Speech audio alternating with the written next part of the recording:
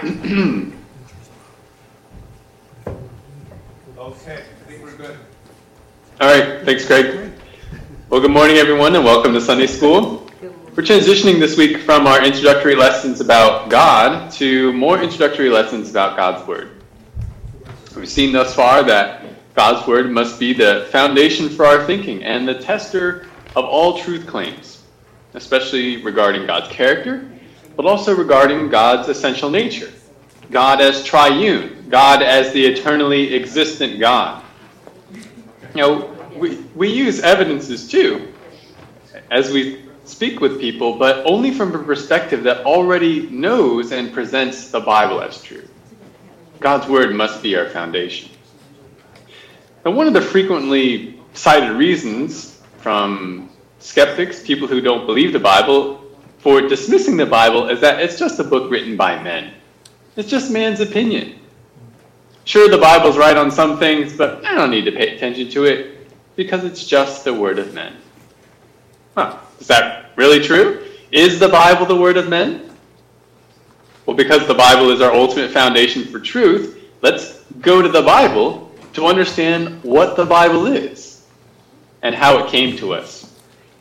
This morning we're going to ask a number of key questions about the Bible and look to answer them. From where did the Bible come? For what is it useful? And how should we study it? As you can see, the title of today's lesson is God's Word Guides Us. Let's pray before we get into our lesson. Lord God, I pray that this time would be profitable, that you would help me to be able to explain your word well. Give me clarity of understanding. Give them clarity of understanding.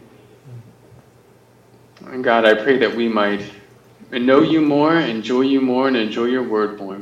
In Jesus' name, amen. As I say, we're chiefly concerned today with where did the Bible come from? And the Bible does answer that question for us. We're going to look at a couple of main passages today. And the first one is 2 Peter 1, verses 19 to 21. So please take your Bibles, turn to 2 Peter. 2 Peter 1, verses 19 to 21. And just a little bit of quick background on this passage. Here we have the Apostle Peter writing to fellow Christians. It's a letter filled with encouragement and warnings for Christians who are experiencing persecution but are threatened by false teachers and mockers. Now, chapter 1 has a lot to say about the Word of God. And at the end of the chapter, Peter is saying something intensely relevant about the Word of God and our subject today. So look at verses 19 to 21 with me. 2 Peter 1, verses 19 to 21. Peter says, "So we have the prophetic word made more sure, to which you will do well to pay attention as to a lamp shining in a dark place, until the day dawns and the morning star arises in your hearts. But know this, first of all, that no prophecy of Scripture is a matter of one's own interpretation, for no prophecy was ever made by an act of human will, but men moved by the Holy Spirit spoke from God." All right, so let's observe some details in this shorter section of text. Verse 19 says that believers would do well to pay attention to something. Pay attention to what? The prophetic word. And note what this prophetic word is compared to. It is like a lamp in a dark place. Pay attention to it like a lamp in a dark place. There's a familiar metaphor, right? From what we've already seen. Notice also that the idea of prophecy is repeated several times in this passage, but it's specifically linked to Scripture, as we see in verse 20. In essence, Peter says here, it is wise for you Christians to use the Scriptures like a lamp in a dark world. Now, why is that? Well, notice the phrase more sure in verse 19. We have a more sure prophetic word. Other translations say more fully confirmed or completely reliable. But there are some options when it comes to understanding this phrase, and we need to pay attention to the immediate context so that we understand it properly. if you just look back to verses 16 to 18, and we see the immediate context, Peter's reminding his listeners that the apostles didn't make up what they said about Jesus, but were themselves eyewitnesses of Jesus' unveiled glory, even in the Transfiguration. In verse 19, then, Peter's making a qualitative comparison between that eyewitness experience and the Bible. This means that the sentiment from Peter can be translated two different ways. Either the sense is, as it is translated in the New American Standard, the ESV, and the New King James Version, so you can see the scriptures are even more sure because of our firsthand experience as to how what it said came to pass. So our experience confirms the word, and so it's more sure. But you could also take it really the opposite way, as it is in the NIV and the King James Version, which would be like this. Not only should you believe our message about Jesus because we were direct witnesses of him, but even more so because the more sure scriptures proclaimed the same message. So is it the experience makes it more sure, as it is the New American Standard, or regardless of our experience, we have the more sure prophetic word? In context, it appears the latter sense is preferred. Peter, in this instance, is underscoring the primacy of Scripture. He says you should pay attention to it. It's not telling them to pay attention to their experience, but the Scripture. And as we've seen in other lessons, the Bible repeatedly affirms its chief authority, even above man's experience. You remember the words of Paul, "May God be found true and every man found a liar." But regardless of how you take this specific translation, Peter is certainly emphasizing to his listeners why they should believe and pay attention to the Bible. Now that's one part of this verse, but there's more. Notice that Peter also wants to say something about the origin of scriptures here. Verse 20 starts with, knowing this first of all, referring not to chronology, like this is the first thing you should know, but importance. Here's one of the most important things to know. And he explains what that is in verses 20 to 21. It says two things that scriptures are not. What are they not? Well, first of all, he says they're not private interpretations of divine truth. And they do not originate in man's wills. And notice how exclusive Peter is about these statements. He says no prophecy comes from man's own interpretation. No prophecy has its origin in man. Not one, none. Instead, who moves men to write the prophetic word as they do? He says it's the Holy Spirit. They are moved by the Holy Spirit. The Greek word for moved has the idea of carried or borne along. So Peter says every word of prophecy was the result of the Spirit moving and carrying along each man as he wrote. Now this is very important. Let's pull together these details that we see into an interpretation of this passage.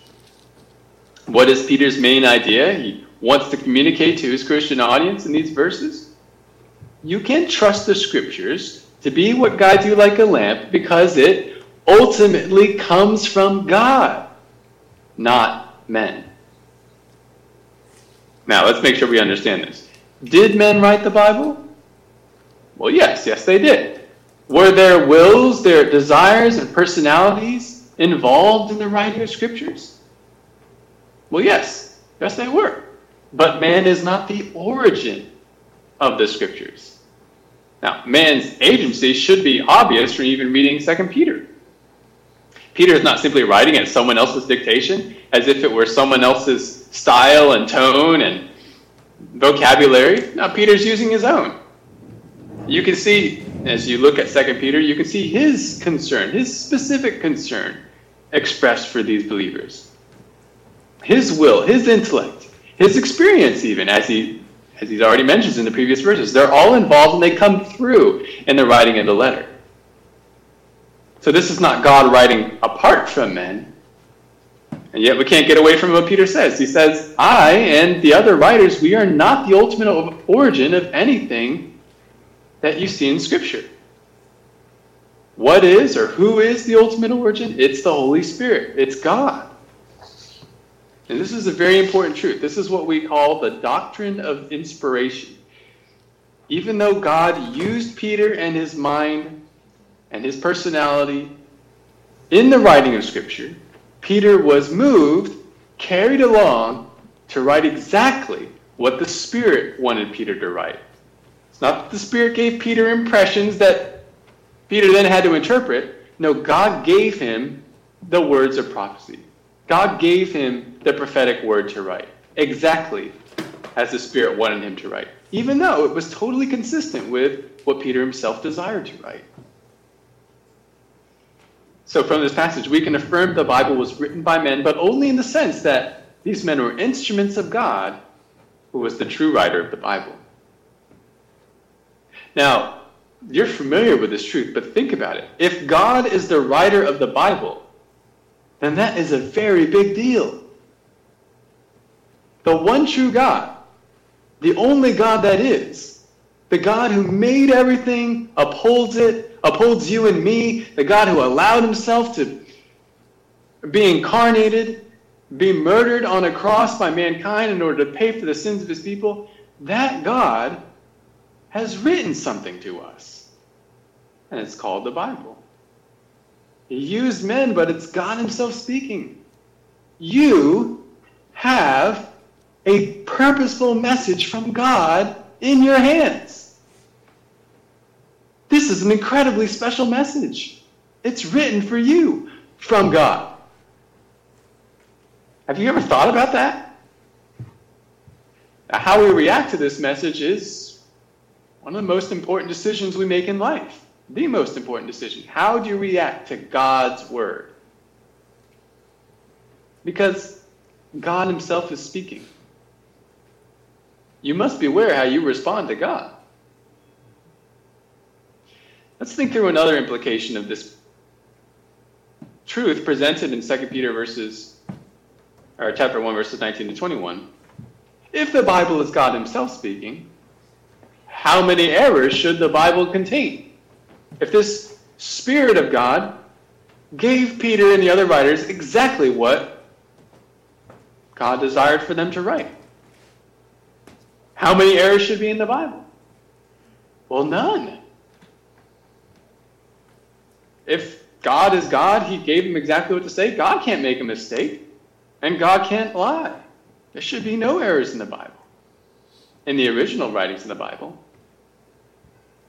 And this is another important doctrine when we talk about the Scriptures. Not only is Scripture inspired, it is also inerrant. We refer to the inerrancy of Scriptures, and that just means that the Scriptures in the original documents contains no errors. It could never contain any errors because it comes from God.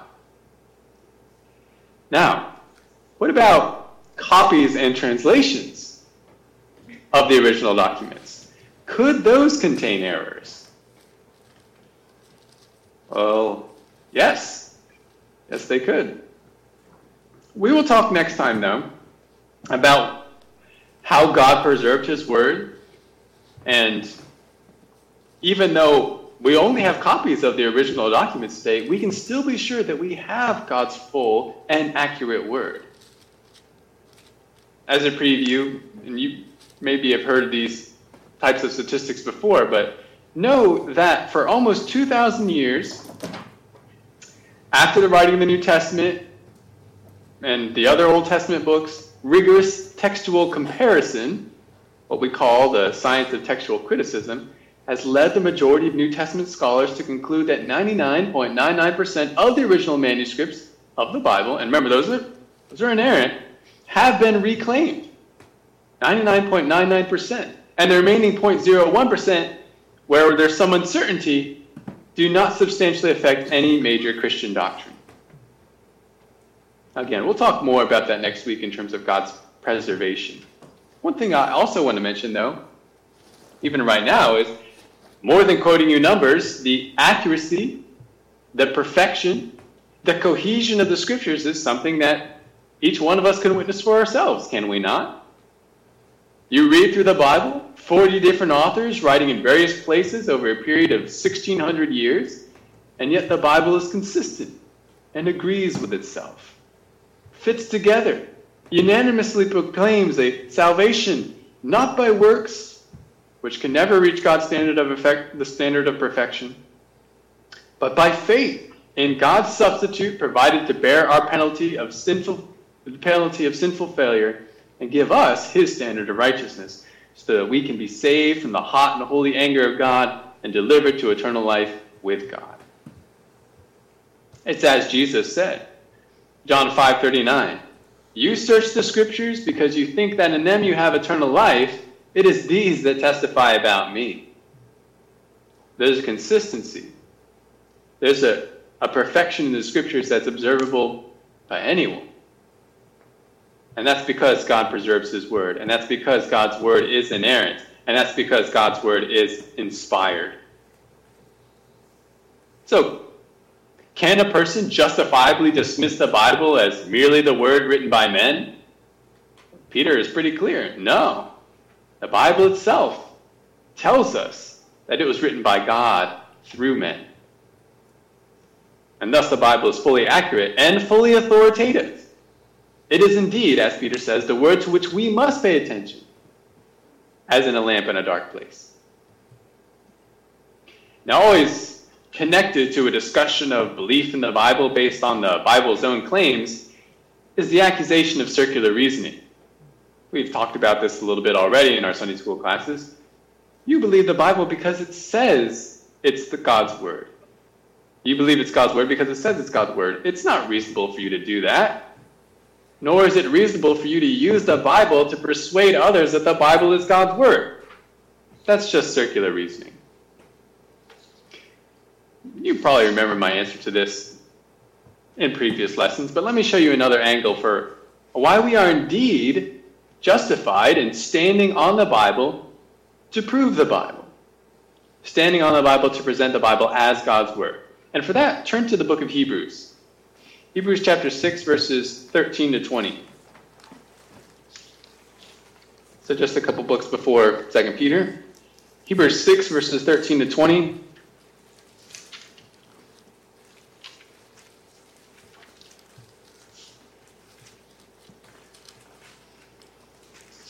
Now, in this context, the writer of the Hebrews is admonishing Jewish Christians not to abandon the faith not to abandon the faith in Christ and go back to Judaism in the face of persecution. And in this passage specifically, the author is speaking about the surety of the Christian's hope, and he uses Abraham as an example. He says, you want to know that your salvation in Christ is secure? That you have the truth? Well, consider Abraham. And look at what the author of Hebrews says in verses 13 to 20. Make sure I have the right. Okay, very good. Verse 13. For, the writer says, when God made the promise to Abraham, since he could swear by no one greater, he swore by himself, saying, I will surely bless you, and I will surely multiply you. And so, having patiently waited, he obtained the promise. For men swear by one greater than themselves, and with them an oath given as confirmation is an end of every dispute. In the same way, God, desiring even more to show to the heirs of the promise the unchangeableness of his purpose, interposed with an oath, so that by two unchangeable things, of which it is impossible for God to lie, we who have taken refuge would have strong encouragement to take hold of the hope set before us. This hope we have as an anchor of the soul, a hope both sure and steadfast, and one which enters within the veil, where Jesus entered as a forerunner for us, having become a high priest forever, according to the order of Melchizedek. Now, we're not going to analyze these verses in great depth, but notice the one key aspect relevant to our question. In God's promise to Abraham, on what does God base his oath? On himself. He swears by himself. Now, at first, this seems unreasonable, since when you swear, the veracity of the second claim, the veracity of what you swear, no, the veracity of what you say depends on the veracity of the second claim. On further How can God say, you know that I'm true because I'm going to swear that I'm true? Is that reasonable?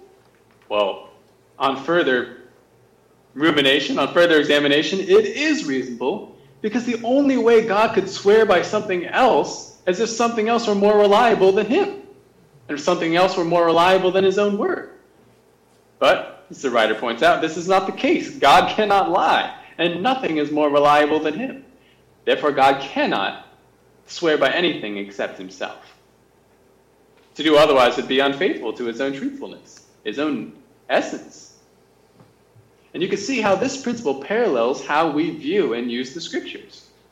How is it that we know about God's will and his decrees? Well, he's told us about those things in his scriptures.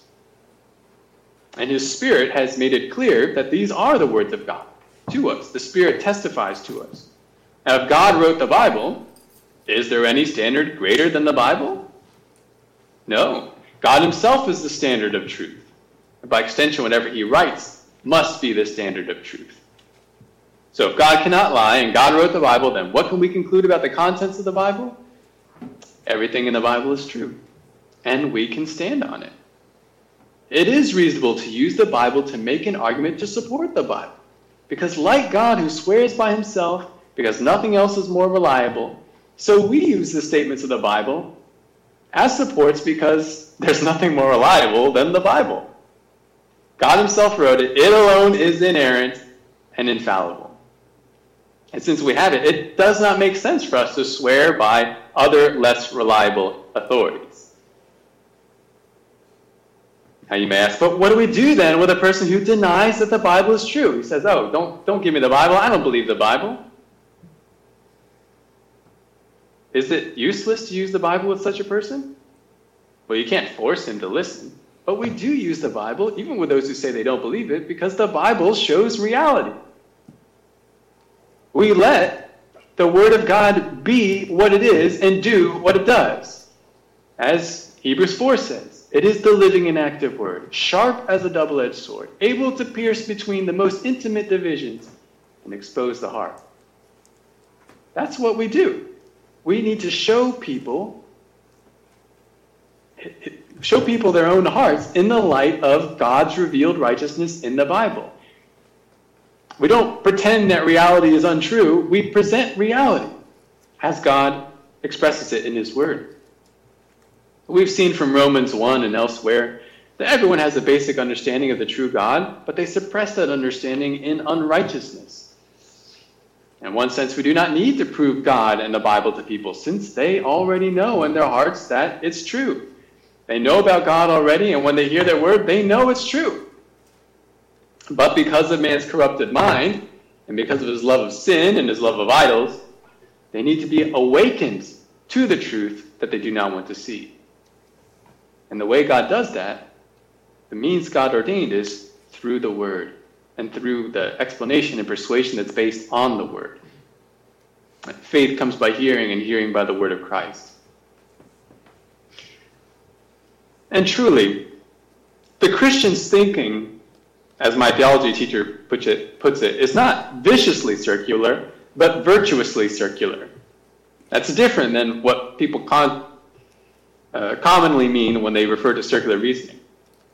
To say it is virtuously circular is to say that only the Christian's thinking is truly reasonable because a biblical worldview is both internally and externally consistent. What's that mean? Well, that's the idea that a perspective based on the Bible is consistent with itself. The teaching of Scripture fits together perfectly with itself. And it's consistent with the reality we experience. It makes sense of life. It makes sense of man. It makes sense of the universe in a consistent way. It accurately describes the world. Outside of the Bible, no other system of thought provides a consistent, rational treatment for the world and for what is within us. Every other explanation, every other worldview is actually inconsistent in some sense. Now, these concepts I'm presenting to you, they fall under a form of argument that's commonly referred to as presuppositional apologetics. You've probably heard the term or I'm sure you've heard the term apologetics before. That just means a reasoned defense of something. And a presupposition is just another word for an assumption, something you presuppose, something you assume.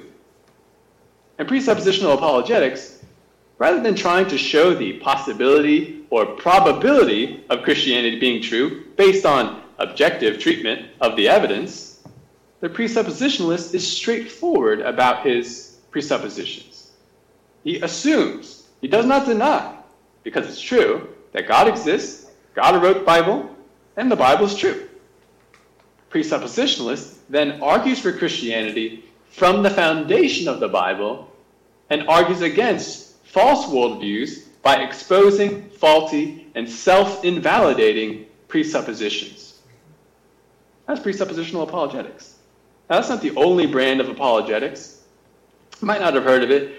It might sound a little bit strange to you, but don't worry, we'll be talking more about this kind of reasoning as we go through our course. But one thing that I appreciate about presuppositional apologetics is that it emphasizes what we've been seeing so far in our course, which is the Bible is our foundation for truth. We start with the Bible and we stand on the Bible, which is what the presuppositional apologist does.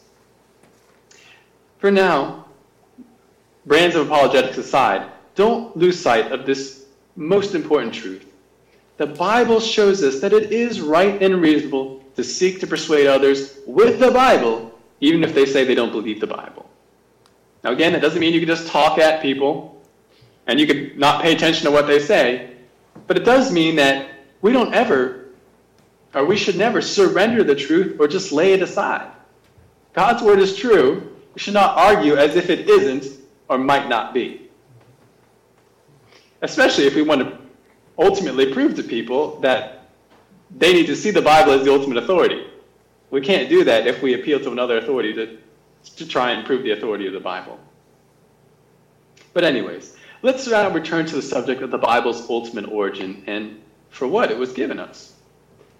We can't really talk about the inspiration of Scripture or the authorship of Scripture without going to that other key passage on the topic, and that's 2 Timothy 3:16 and 17. So take your Bibles and let's turn over there. 2 Timothy 3, verses 16 and 17.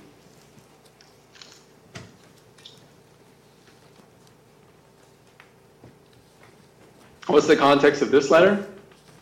Well, you may remember Paul's in his second imprisonment, awaiting execution. He writes one last letter of encouragement and charge to his ministry partner and protege, Timothy. Charges Timothy to be faithful in preaching God's word, declaring God's word. And one way that Paul admonishes and encourages Timothy is by reminding Timothy what the Scripture is. And we see that in our verses. Look at these two verses in 2 Timothy 3:16 to 17. Paul writes, "All Scripture is inspired by God and profitable for teaching, for reproof, for correction, for training in righteousness, so that the man of God may be adequate, equipped for every good work." All right, let's observe these two verses. Main subject of these verses are the Scriptures. What is the source of Scripture according to this passage? It's God. All Scripture is inspired by God, the New American Standard says. This describes the transmission of the word from God to man. But other English translations are even more informative about this term, inspired. ESV says, breathed out by God. NIV, God breathed. Now, you may have heard the Greek term used before, or you may have before heard the Greek term used for inspired by God, and that is theopneustos. Theopneustos. Theos, or theos, meaning God, and pneustos, meaning breathe out. We even have that root, pneu, P-N-E-U, in some English words that have to do with air or breathing. Pneumatic drill is a drill powered by air or gas. Pneumothorax is a hole in the lungs. This has the idea of air or breathing in it. And when Paul describes God's word, he says it is what is breathed out by God. It's God's breath. Now, breathing is a very intimate expression for the transmission of God's word. The words of Scripture, then, spoken by the apostles and prophets, are the very breath of God. Now, this is very important for us for our understanding of the New American Standard's use of inspiration, or inspired, because when we hear the word inspiration or inspired, we might think of how it's commonly used today. We think about art or music being inspired, or poetry. Oh, that was just an inspired poem. But this understanding of inspiration isn't accurate for talking about God's word. These writers wrote, as we saw from 2 Peter, they wrote exactly God's word. They didn't put their own ideas down based off of promptings from God. These words themselves are God's breath. It's not even that, technically speaking, it's not even that the men were inspired to write God's word. As we've seen, the word for inspired means God breathed. So the men are not God breathed, but the word written and spoken by the men, that is God breathed. That is the very breath of God. Now, Paul has other things to mention here. He mentions four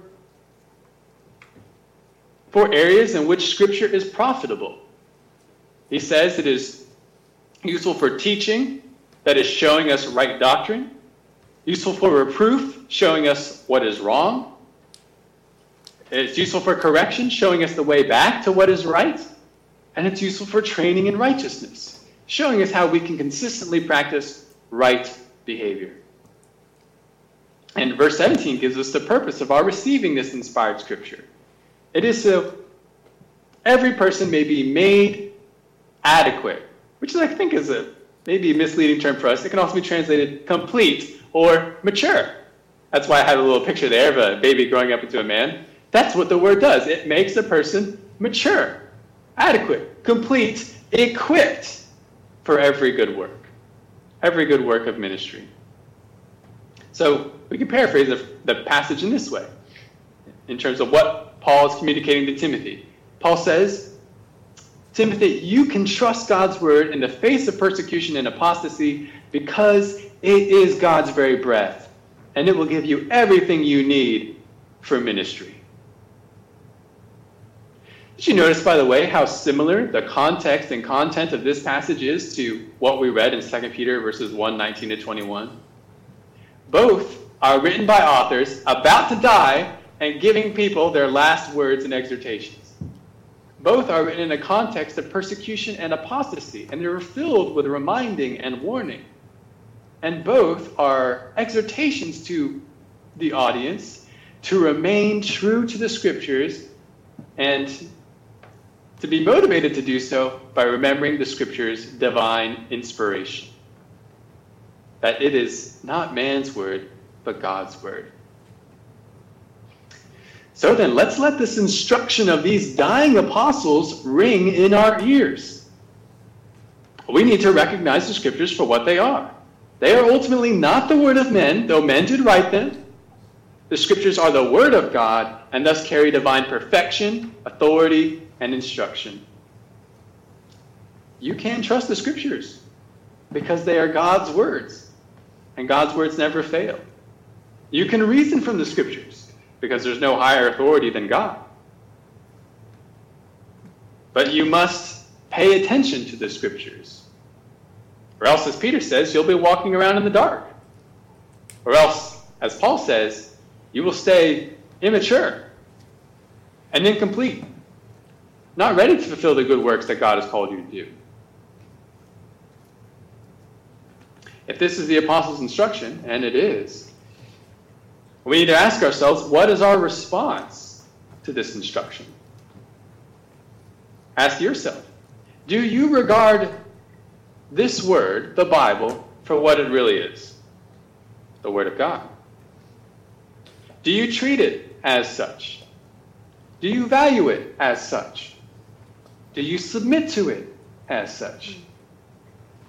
Do you read the Bible? Do you study the Bible? Do you care about the Bible? This is God's word we're talking about. This is no mere man's word. Of course, I'm not referring to the actual physical book in your hand. I mean, that's just paper and ink. But the words and the meaning within, that's God's word. How do you respond to God's word? Do you love it? Is it precious to you? Do you love God for it? Do you put it into practice? Don't ignore the word of God and expect that God will not care. How you value God's word says a lot about how you value God himself. How you revere God's word says a lot about how you revere God himself. Value the scriptures for your own blessing. Ignore it or demean it at your own peril. This is God's word. Now, there are a few other implications based on what we've read today. And one of them is this. If Scripture is the word of God, or rather, if Scriptures are the words of God, giving the message of God in the way God desired, then what is the right way to study God's word? Well, from what we've seen, this is God's word. We want to uncover God's meaning, not our own. So what way of study does that? Uncover God's meaning, not our own. I think you'll agree that the only appropriate way to study God's word is to take it on its own terms. That is to say, to allow the meaning to come out of the text rather than to try to force meaning into the text. That is to say, we need to exegete the Bible, leading the meaning out rather than eisegete the Bible, leading the meaning in. You may have heard these terms before, exegesis, eisegesis. Plenty of people can make the Bible say what they want it to say. But that's not really letting the Bible talk. That's not really letting God talk. That's just man and his eisegesis talking. Man putting meaning into the Bible, putting his own ideas into the Bible. But we want God to talk. Therefore, we want exegesis of the Bible. We want the meaning to come out. What is exegesis? It's the process of understanding the meaning of Scripture. Exegesis, as a process, is both a science, that is it has objective rules and standards, and an art. It takes skill to apply the process and the rules correctly and consistently. Exegesis is both a science and an art. Well, how should one exegete? Well, according to proper hermeneutics. Okay, I'm introducing a bunch of technical terms, but these are important terms. What is hermeneutics? Hermeneutics is a term that refers to principles of interpretation. Hermeneutics equals principles of interpretation. You need to have the right principles for interpreting a text if you're going to exegete it properly. Well, how do you know what the right principles are? Well, in one sense, you use the same principles that you would for any piece of communication that you first discover and you want to understand. For example, if you find a piece of paper with writing taped to your door, you do not stare at this piece of writing blankly, wondering how on earth you're supposed to understand it. No, you approach it as you would any text, reading it and looking for clues within the text for how to understand it. As you learn more about your unknown text, you then can refine your approach according to the text's own stated or implied rules, according to the text's own demonstrated nature. As another example, the rules of interpreting an op-ed piece in a newspaper are different than the rules for interpreting a bank statement, though many principles, many hermeneutics would overlap in those two pieces of communication. Ultimately, the nature of the text drives how you interpret the text. Therefore, when it comes to the Bible, the approach that best reflects the nature of the Bible and how it was written to man, how it was transmitted to man, is called the historical grammatical hermeneutic. The historical grammatical hermeneutic, sometimes also called the literal hermeneutic or the literal interpretation for short. Now notice hermeneutic singular has a slightly different meaning than hermeneutics plural. A hermeneutic refers to a particular approach or system of hermeneutics plural. One system or one method of hermeneutics is called a hermeneutic.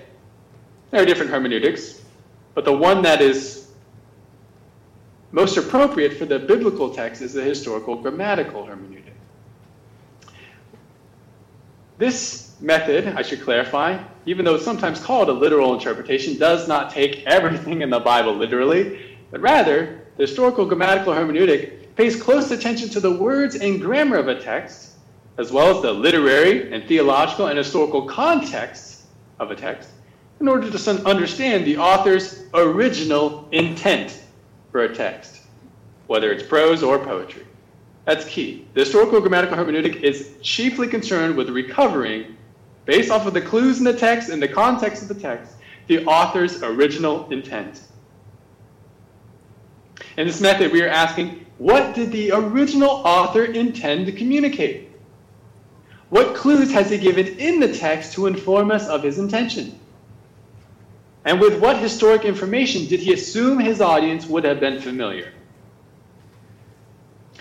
Now, granted, we can never fully recapture the mind of another person. I can't, each one of you listening now, I can't just observe you and say, I know exactly what you're thinking in every single aspect of your mind. I can't do that. That's impossible. And certainly we couldn't do that with God.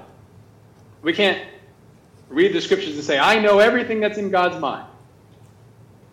But we can sufficiently and adequately understand an author's intent if he is a skilled and purposeful communicator and if he wrote us a perfect communication. And this is exactly what we have in the Bible. So even though we may not have exhaustive understanding of the author's intent, we do have adequate understanding. We can't have adequate understanding because God is a purposeful communicator, he's a skilled communicator, and he wrote us a perfect communication. As we've seen from the text of Scripture itself, it is inspired, it is inerrant, it is authoritative. Thus, we use the historical, grammatical, or literal interpretation of the Bible to exegete, to lead out the meaning of the text that God intended. Another term that is somewhat interchangeable for what I just described is called the inductive Bible study method. And this is a term that I'll be more commonly referring to in this course. Inductive Bible study method is proper hermeneutics according to the historical grammatical method, with an emphasis on asking questions and following a distinct three-step method for understanding any passage of the Bible. Many of you veterans from Answers Bible Curriculum version 1 will remember these 3 steps. They're not just featured in the Answers Bible Curriculum, but many good publications for interpreting the Bible. They break down the method, the inductive Bible study method, into 3 steps: observe, interpret, and apply. What are these? Well, observe, you start by just noticing the various details of the text, asking questions such as, who's the writer? Who's the audience? Who is speaking in this passage? What words are repeated? What is the tense of the verb? Are there transition words? What did the author say before this? What does he say afterward? You're essentially asking simply, what do I see in the text? You must start with observations, simple observations that cannot be argued. You can't say, that's not in the text. It should be clear. It should be clear to anyone reading that text when you make an observation. You must start with these observations and build your interpretation from it. Because otherwise, if you interpret according to some system of doctrine, some creed, or some other thing, you might actually be misreading the text. You must start with the details of the text, the clues that the author actually gave. And there's so much to observe in every biblical text. You may come to one verse and say, okay, what do I see? And it's just one verse. It's only so many words. How much could there be to observe? Oh, you'd be surprised. There's almost unlimited, maybe that's saying it too strongly, but there's far more to observe in any text than we commonly suspect. Even short sections of Scripture, even phrases, they tell us a lot. into particular word choices, tenses, context, and we can observe all these things and get a clearer idea of the author's original intent. So our first step is interpret, our first step is observe, our second step is interpret. Once you've gathered your observations, you look to synthesize the data to make conclusions about the text that are not obvious in the text. You're essentially asking, what does it mean? For example, you might ask, after you've done your observations, what is the main idea of this passage? You might ask, why did the author write this to his audience? What is the structure of the author's argument? Why did he say what he said in the exact way that he said it? Why didn't he say it another way? How does the author's message here fit with other sections of the Bible? What does this passage teach us about God, man, the world, etc.? These are interpretation questions, and these can only be assessed and answered after you've done observations. And the third is apply. In the apply step, you look at the conclusions from your interpretation step and ask, what difference should those conclusions make to you and others in the world today? There will always make a difference. God's word is meant to be put into practice. So we could essentially say that the question in the apply step is, how does it work? It does work, but we just want to know how. How does this passage work out in my life? Some good questions to ask in any passage relate to what we see in the Ephesians passage, where we talk about what Scripture is useful for. You might ask of a passage, what doctrine does this passage indicate that I need to believe? How does this passage give me a necessary correction or rebuke? What is the correction that I need to make in my life? What do I need to do to get back onto the way that God has for me? How can I integrate what I've learned here into a righteous plan of action so I can be trained in righteousness? God's word is always relevant. It is his purposeful communication to us. There's always something for us to apply.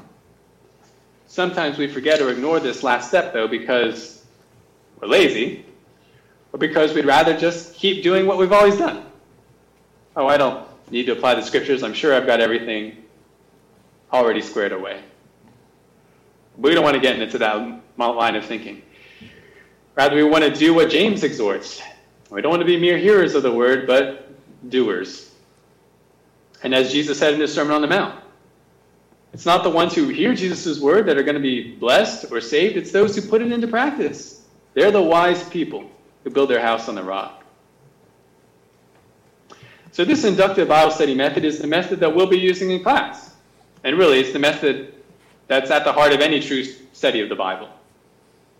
When you read the Bible, don't just let the words pass before your eyes, but ask questions according to these three steps. What do I see? What does it mean? And how does it work? This method of interpretation flows out from the nature of Scripture itself. It is the inspired word, it is the inerrant word, therefore it needs to be approached in a certain way. And as I say, this is not too different from how we would approach any text. But it is refined by those characteristics of the Bible what we come to understand from the Bible. That this is not just any word, it is God's word. God's word is a great gift to us, but it's also a great responsibility. Let's reap the benefit of God's gift by revering and studying his word appropriately. All right, now, what questions or comments do you have on today's lesson?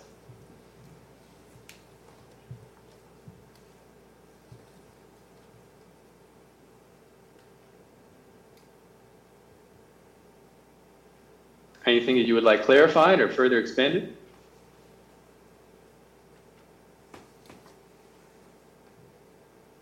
Okay, if not, that's totally fine. Or if you think of something later that you'd like to email me about, I'm more than happy to help in any way I can. But that's all for this week. Next week, we're going to come back to that question I raised in part of the lesson. We know that, because the Scripture says so, God's word was perfect, without error in the original documents. But how do we know it's still God's word today? Because we don't have the original documents. All we have are the copies. can we trust the copies of God's word? Well, we're going to see next week that we can, because God preserves his word. So, looking forward to discussing that with you. Let's close in prayer. Our great God, this is a really profound truth, God, that you have given us your word. What a privilege. What a blessing. What a serious reality. You have given your very word to us. Oh Lord, what you say is so important. God, what you communicated to us must be paid attention to. Not only because you are worthy of that, but because that's for our good. If we want to be blessed, then we will pay attention to your word.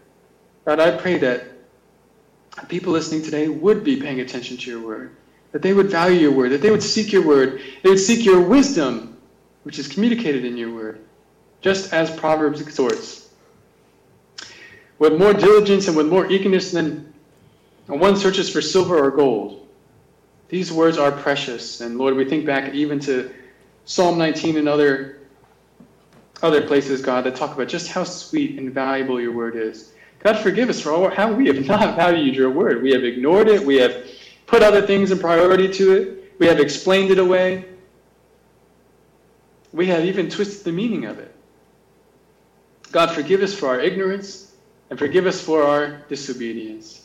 But Lord, I pray that by your Spirit you be gracious to us so that we can gain the benefit of your word that you designed us to, that we would truly understand it, that it would impact us in the deepest way, even into our affections, and that it would be put into practice in our lives. I pray, Lord, that you would help those listening to be able to study the Bible properly, according to the way you meant, and within the community of believers, so that none of us gets off course in our own interpretation. Lord, I pray that you protect your church. I pray, Lord, that we would love your truth, and that you would enable us to understand it. Bless Calvary and the rest of the worship today. Bless your people. In Jesus' name, amen. Thanks, David. You're welcome. Thank you, everyone. I'll see you next week.